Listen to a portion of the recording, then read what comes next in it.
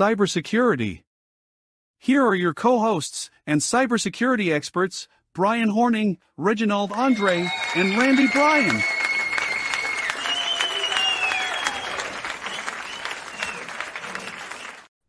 What's up, everybody? Hello, Andre and Randy. How are you guys today? Doing well. Got some tropical disturbances out there, 3 of them, but it's dry today. Weather is just ridiculously bad here too. So we had one wonderful rain last night. It was awesome. So we had a heat wave. It was getting into like the 105s. It was so dang hot like the last week, but today it's like the high 98. So it's pretty awesome. Yeah, good thing you got. We need rain. I don't know if you guys know, but we've been dealing with dry weather and wildfires here in kind of the Northeast. So yeah, I get you on the rain part. Everything's brown around here. There's no green except for the trees. So welcome to another week. We're gonna kind of have a shortened show. We're going live here and recording early Thursday morning. We usually do it on Tuesday afternoons, but our schedules dictated that we have to do it in the morning.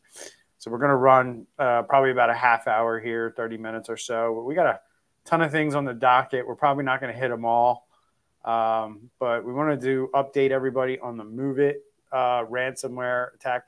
This is probably one of the most prolific vulnerabilities and ransomware events that we've seen probably ever. I mean, I was going to say in some time, but I'm thinking this might be if Randy, we have a list, right, of victims so far for MOVEit. Is that right? Yeah, that just actually came out this week. Do you want me to read the article? We'll get into that. Yep, we'll get into that. And then UPS is disclosing a data breach that we're going to dive into and let everybody know, because I'm sure everybody uses UPS at some point during the week.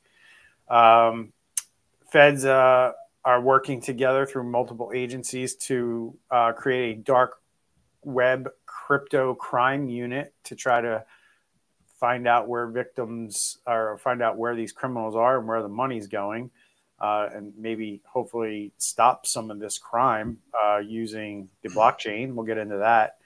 And if we have time, we'll jump into ransomware gangs getting more ruthless and attacking not only outpatient medical centers, cancer centers, but even the devices that are being implanted into people to keep them alive.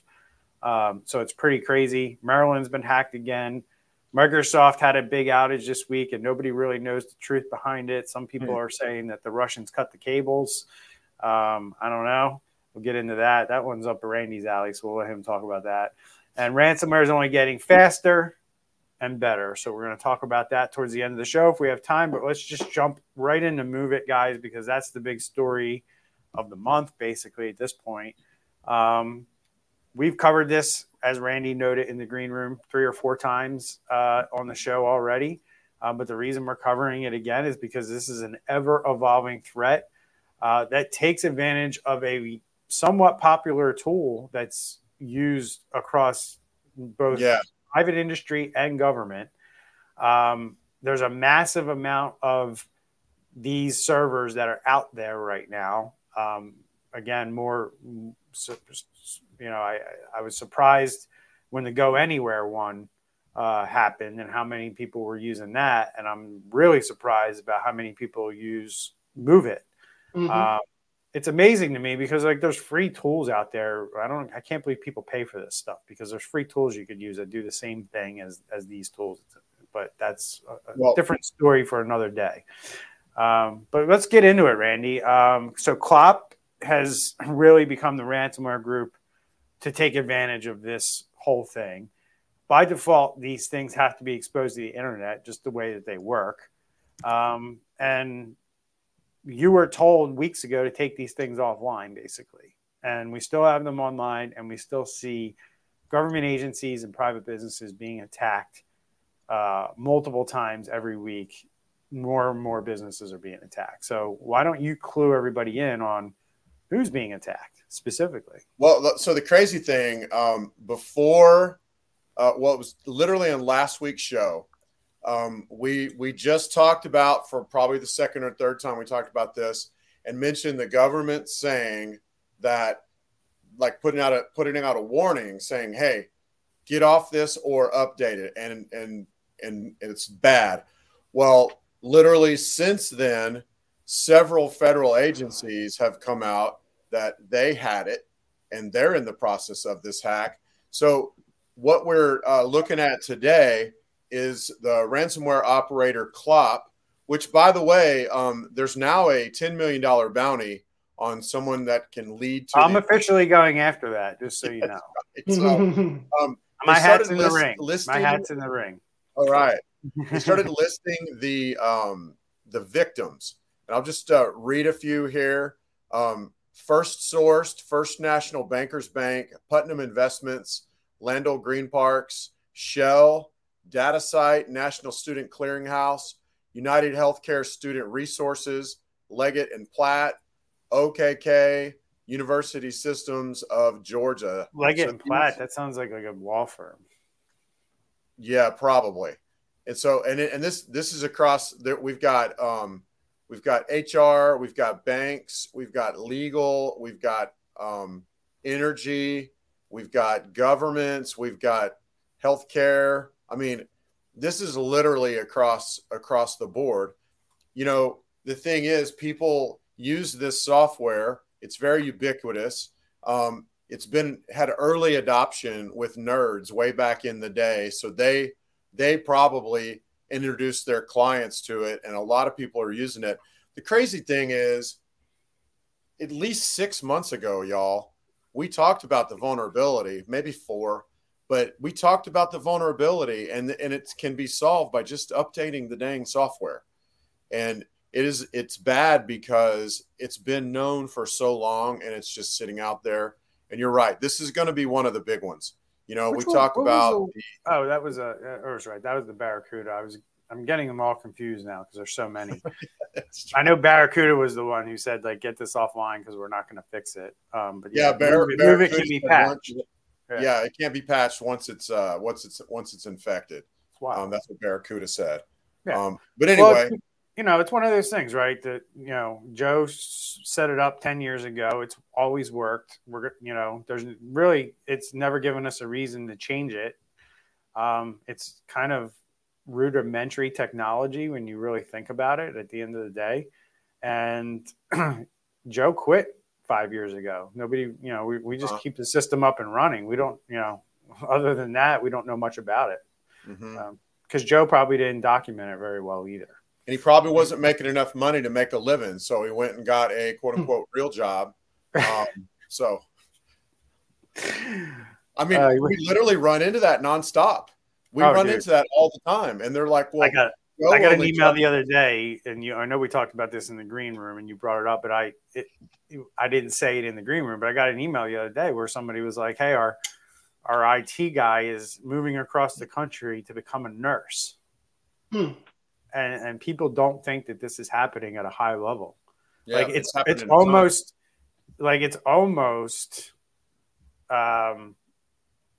your ability to keep technical talent in your company is a skill at this point. Like, we all know the thing, like, and I tell this to people all the time, like, you can go ahead and you can hire an IT person. They're not going to be here for more than 2 years. Like, within 2 years, they're going to leave. I don't care what level 1, level 2, level 3, IT director, CIO, they're all going to jump ship from your company because they got no other IT people to talk to and relate to. And you might not think that that's a big deal. It's kind of a big deal.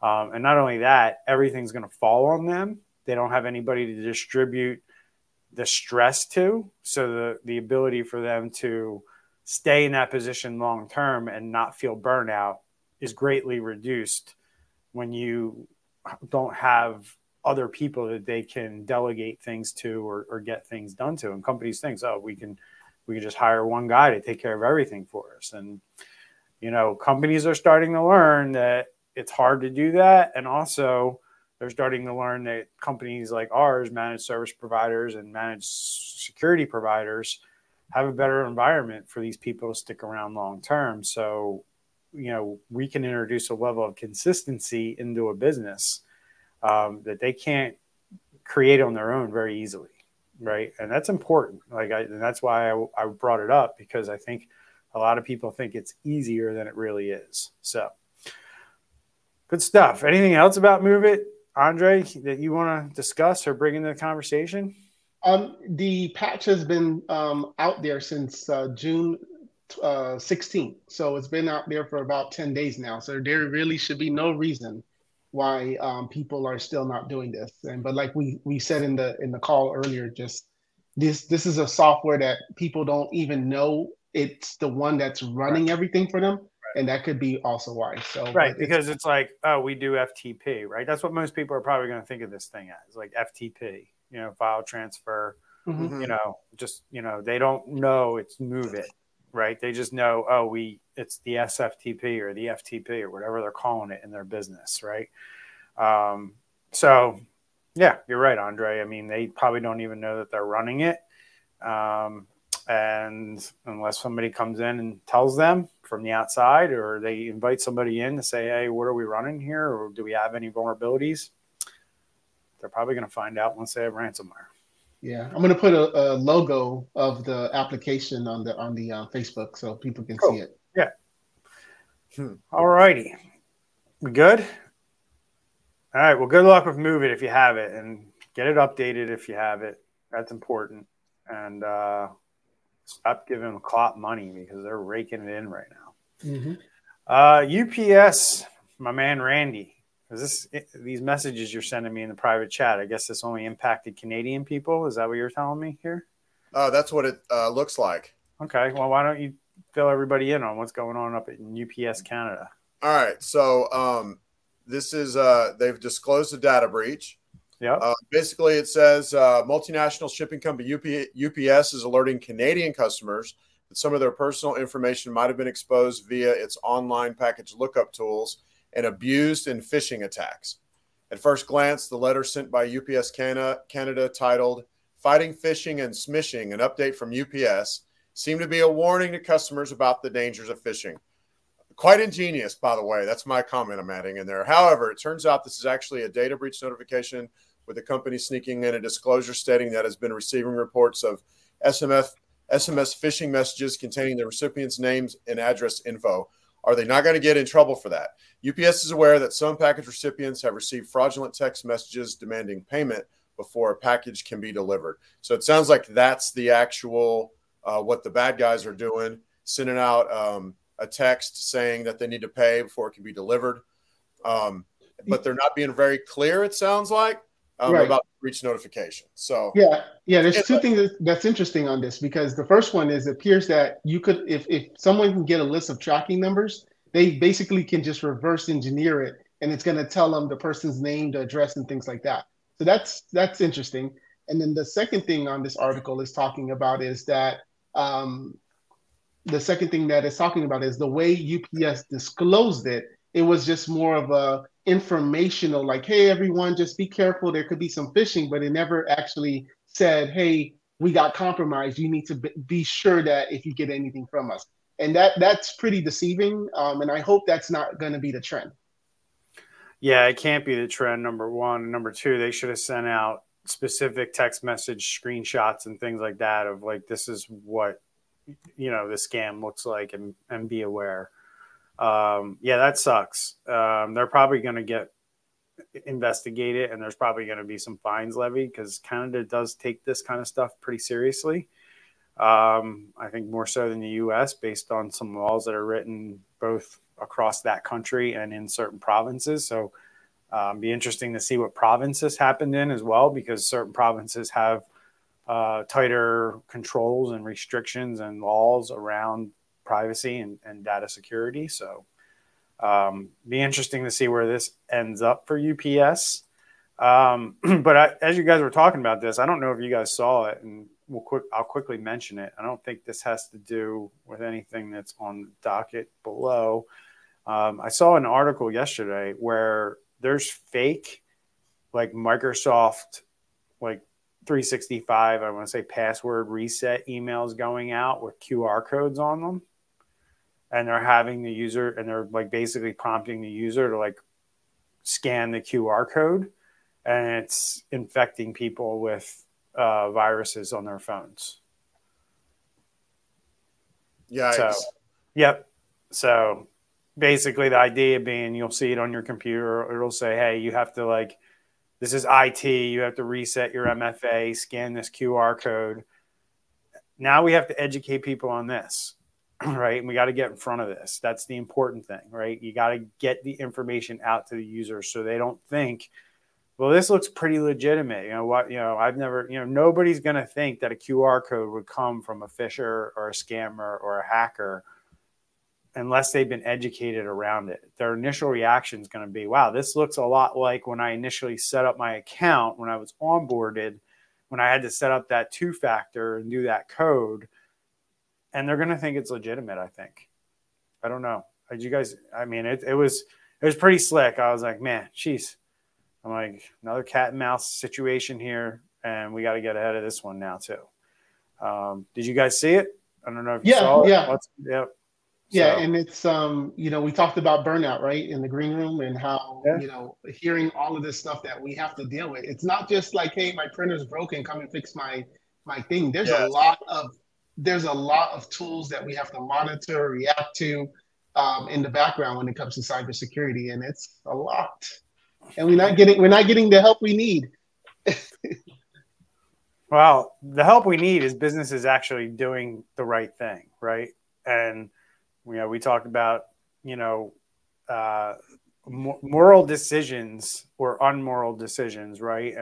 And we went into a conversation about that. There was another YouTuber out there who is in the real estate business, who kind of brought this subject up around having homeowners insurance on your house, and how a lot of people in Florida are just making the decision to not do it, or more so investors making the decision not to insure the home.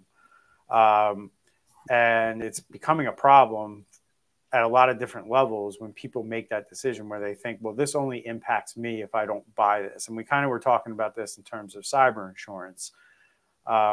If you don't buy this, that's an immoral decision, because it doesn't just impact your business when you make these decisions. The companies you provide your services to, the companies you supply products to, you're part of a supply chain in this economy when you set up a business, whether you realize that or not. And you making the decision to not have protection around cybersecurity and ransomware is an immoral decision, because you're going to go out of business and you're going to impact the economy as a whole as a result. That's the easy way to say it without going into a 20-minute conversation. But that's kind of what we were talking about. And then we all agreed we're going to do a whole entire show probably next week on this whole idea. So stay tuned. But jumping into the next conversation, feds form a mini FBI for dark web crypto crime. And I'm thinking of a friend of mine where this is right up their alley. But agents from DEA, IRS, DHS, DOJ, and the Postal Services are joining forces to address an uptick in cryptocurrency and dark web-enabled crime. And quickly going into the article, federal investigators from 5 different agencies have formed a new task force to try to catch criminals using cryptocurrencies and dark web to carry out illegal activity. The new Avengers-style crossover team, includes agents from the Department of Homeland Security, federal prosecutors, the IRS Criminal Investigation Unit, and the DEA, calling themselves the Dark Net Marketplace and Digital Currency Crimes Task Force. They're restricting their activities to Arizona for now. All right, so let's jump into this. I'm not going to read the whole article. The first thing that comes to mind when I read something ridiculous like Avengers-style crossover team is a bunch of dudes and button-down shirts with no ties and their big bellies sticking out, not the Avengers that I see on the big screen. So what do you guys think about this? Waste of money, waste of time? That's kind of the first thing that comes to my brain when I see our government doing stuff like this. No, for me, I appreciate the collaboration. I mean, in the article, it mentioned that they have been working since 2017 together but this is now more formally, and they have like an actual task force. So step in the right direction. Why Arizona? I don't know if they're just using that as a template to then do it nationwide, but hopefully it's just not 5 guys that's supposed to handle the entire state and things like that. Right. So I guess the idea here is, and I've talked about this on the show a few times. I don't know how often I mention it, but we all know that ransomware funds other crimes. That's ultimately what all this cyber crime that occurs. You are helping you're helping criminals. And I think people miss this. I think people think like, like these are cyber criminals. That's all they do. And they steal money from businesses or governments or schools.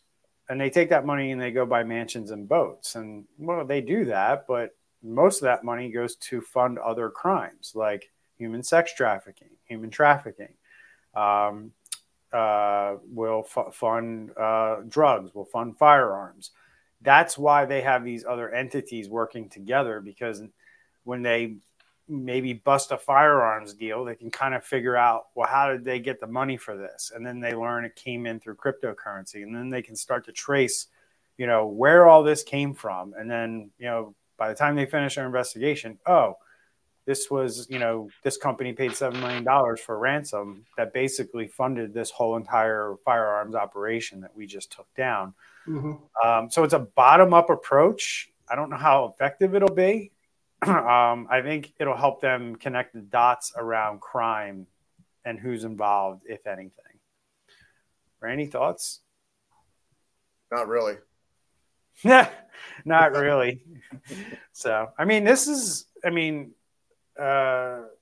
lot of the stuff that we're talking about runs right through your state, my friend, this kind of stuff.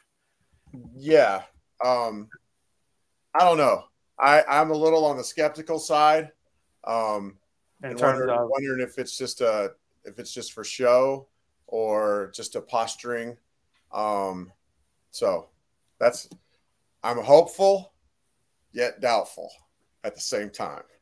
Well, I think we all are, but I think ultimately, I don't think this will prevent anything. I think this will help them connect the dots to help them understand a little bit better as to the crime web and who's connected to who and how it's all happening.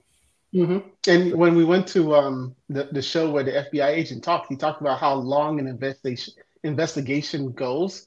Mm-hmm. And now that I guess that they can easily, go over to the other cubicle and say, hey, I need your resources or I need your intel on this.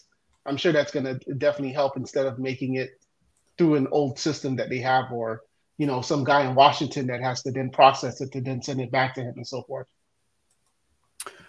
All right. So moving right along, good luck to our government with that effort. We'll keep everyone updated on their success around all of this and what comes of it.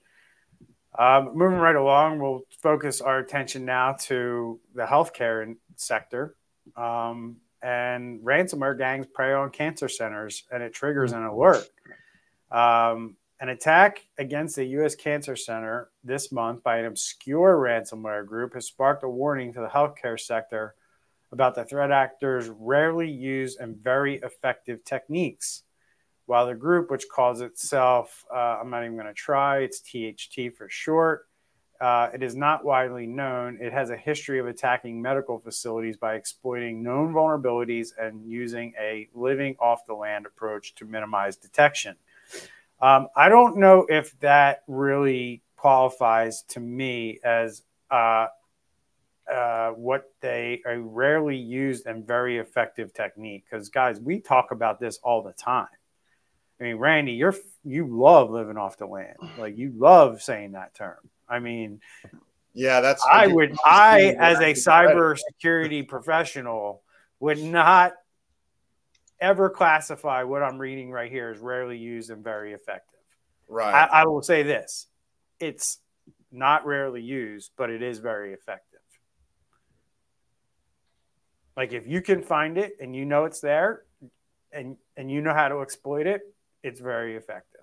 And that's that it's amazing to me that these hospitals are still so far behind the times. These, the healthcare industry in general is so far behind the times that they don't understand that you got to get rid of vulnerabilities on your network and stop putting food out for the prey. Right. Now, usually what we've seen is the bigger group, the actual ransomware group, when one of their, let's say, franchisees starts to go after healthcare and things like this, they normally say, "Hey, sorry, this guy went a little rogue or something." But this seems a little different, where they're actually going to be targeting healthcare, no matter what it is.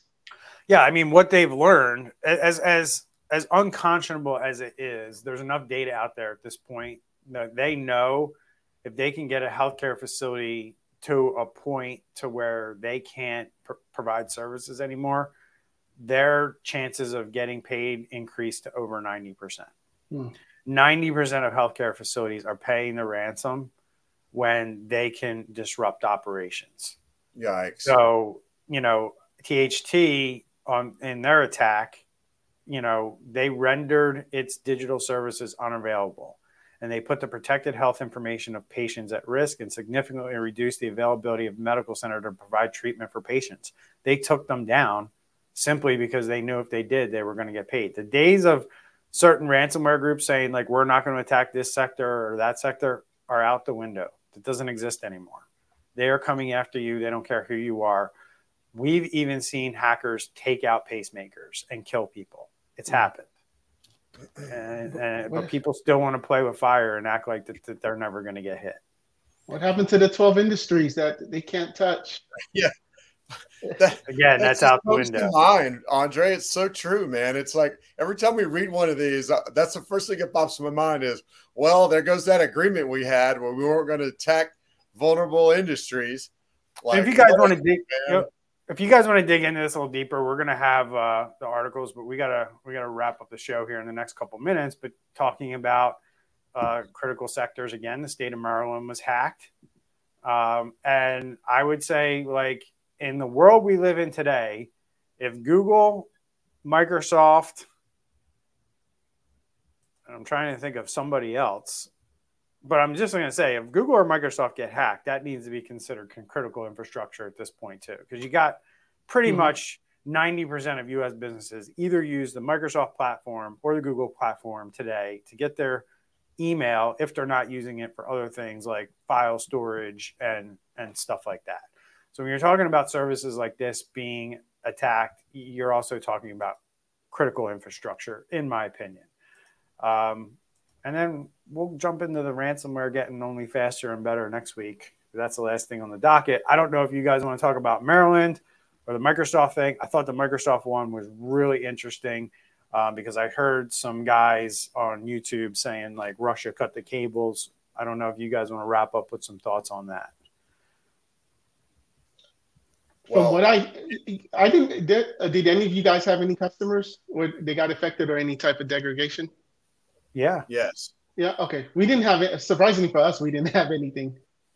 Do you use a PSA that starts with C? No. Oh, okay. Well, they went down. Maybe if there's a cable cut somewhere in all of its web of interconnectedness, maybe Miami has its own cable or a different cable that wasn't affected. Yeah, it was definitely AWS came out and said there was an update that was done and it screwed something up, and I think they got it fixed reasonably quick, but it did impact a lot of different things. It impacted, and then Microsoft had their issue around the same time. So that's why it was thought, well, how could Amazon and Microsoft have an issue right around the same time? But they kind of did.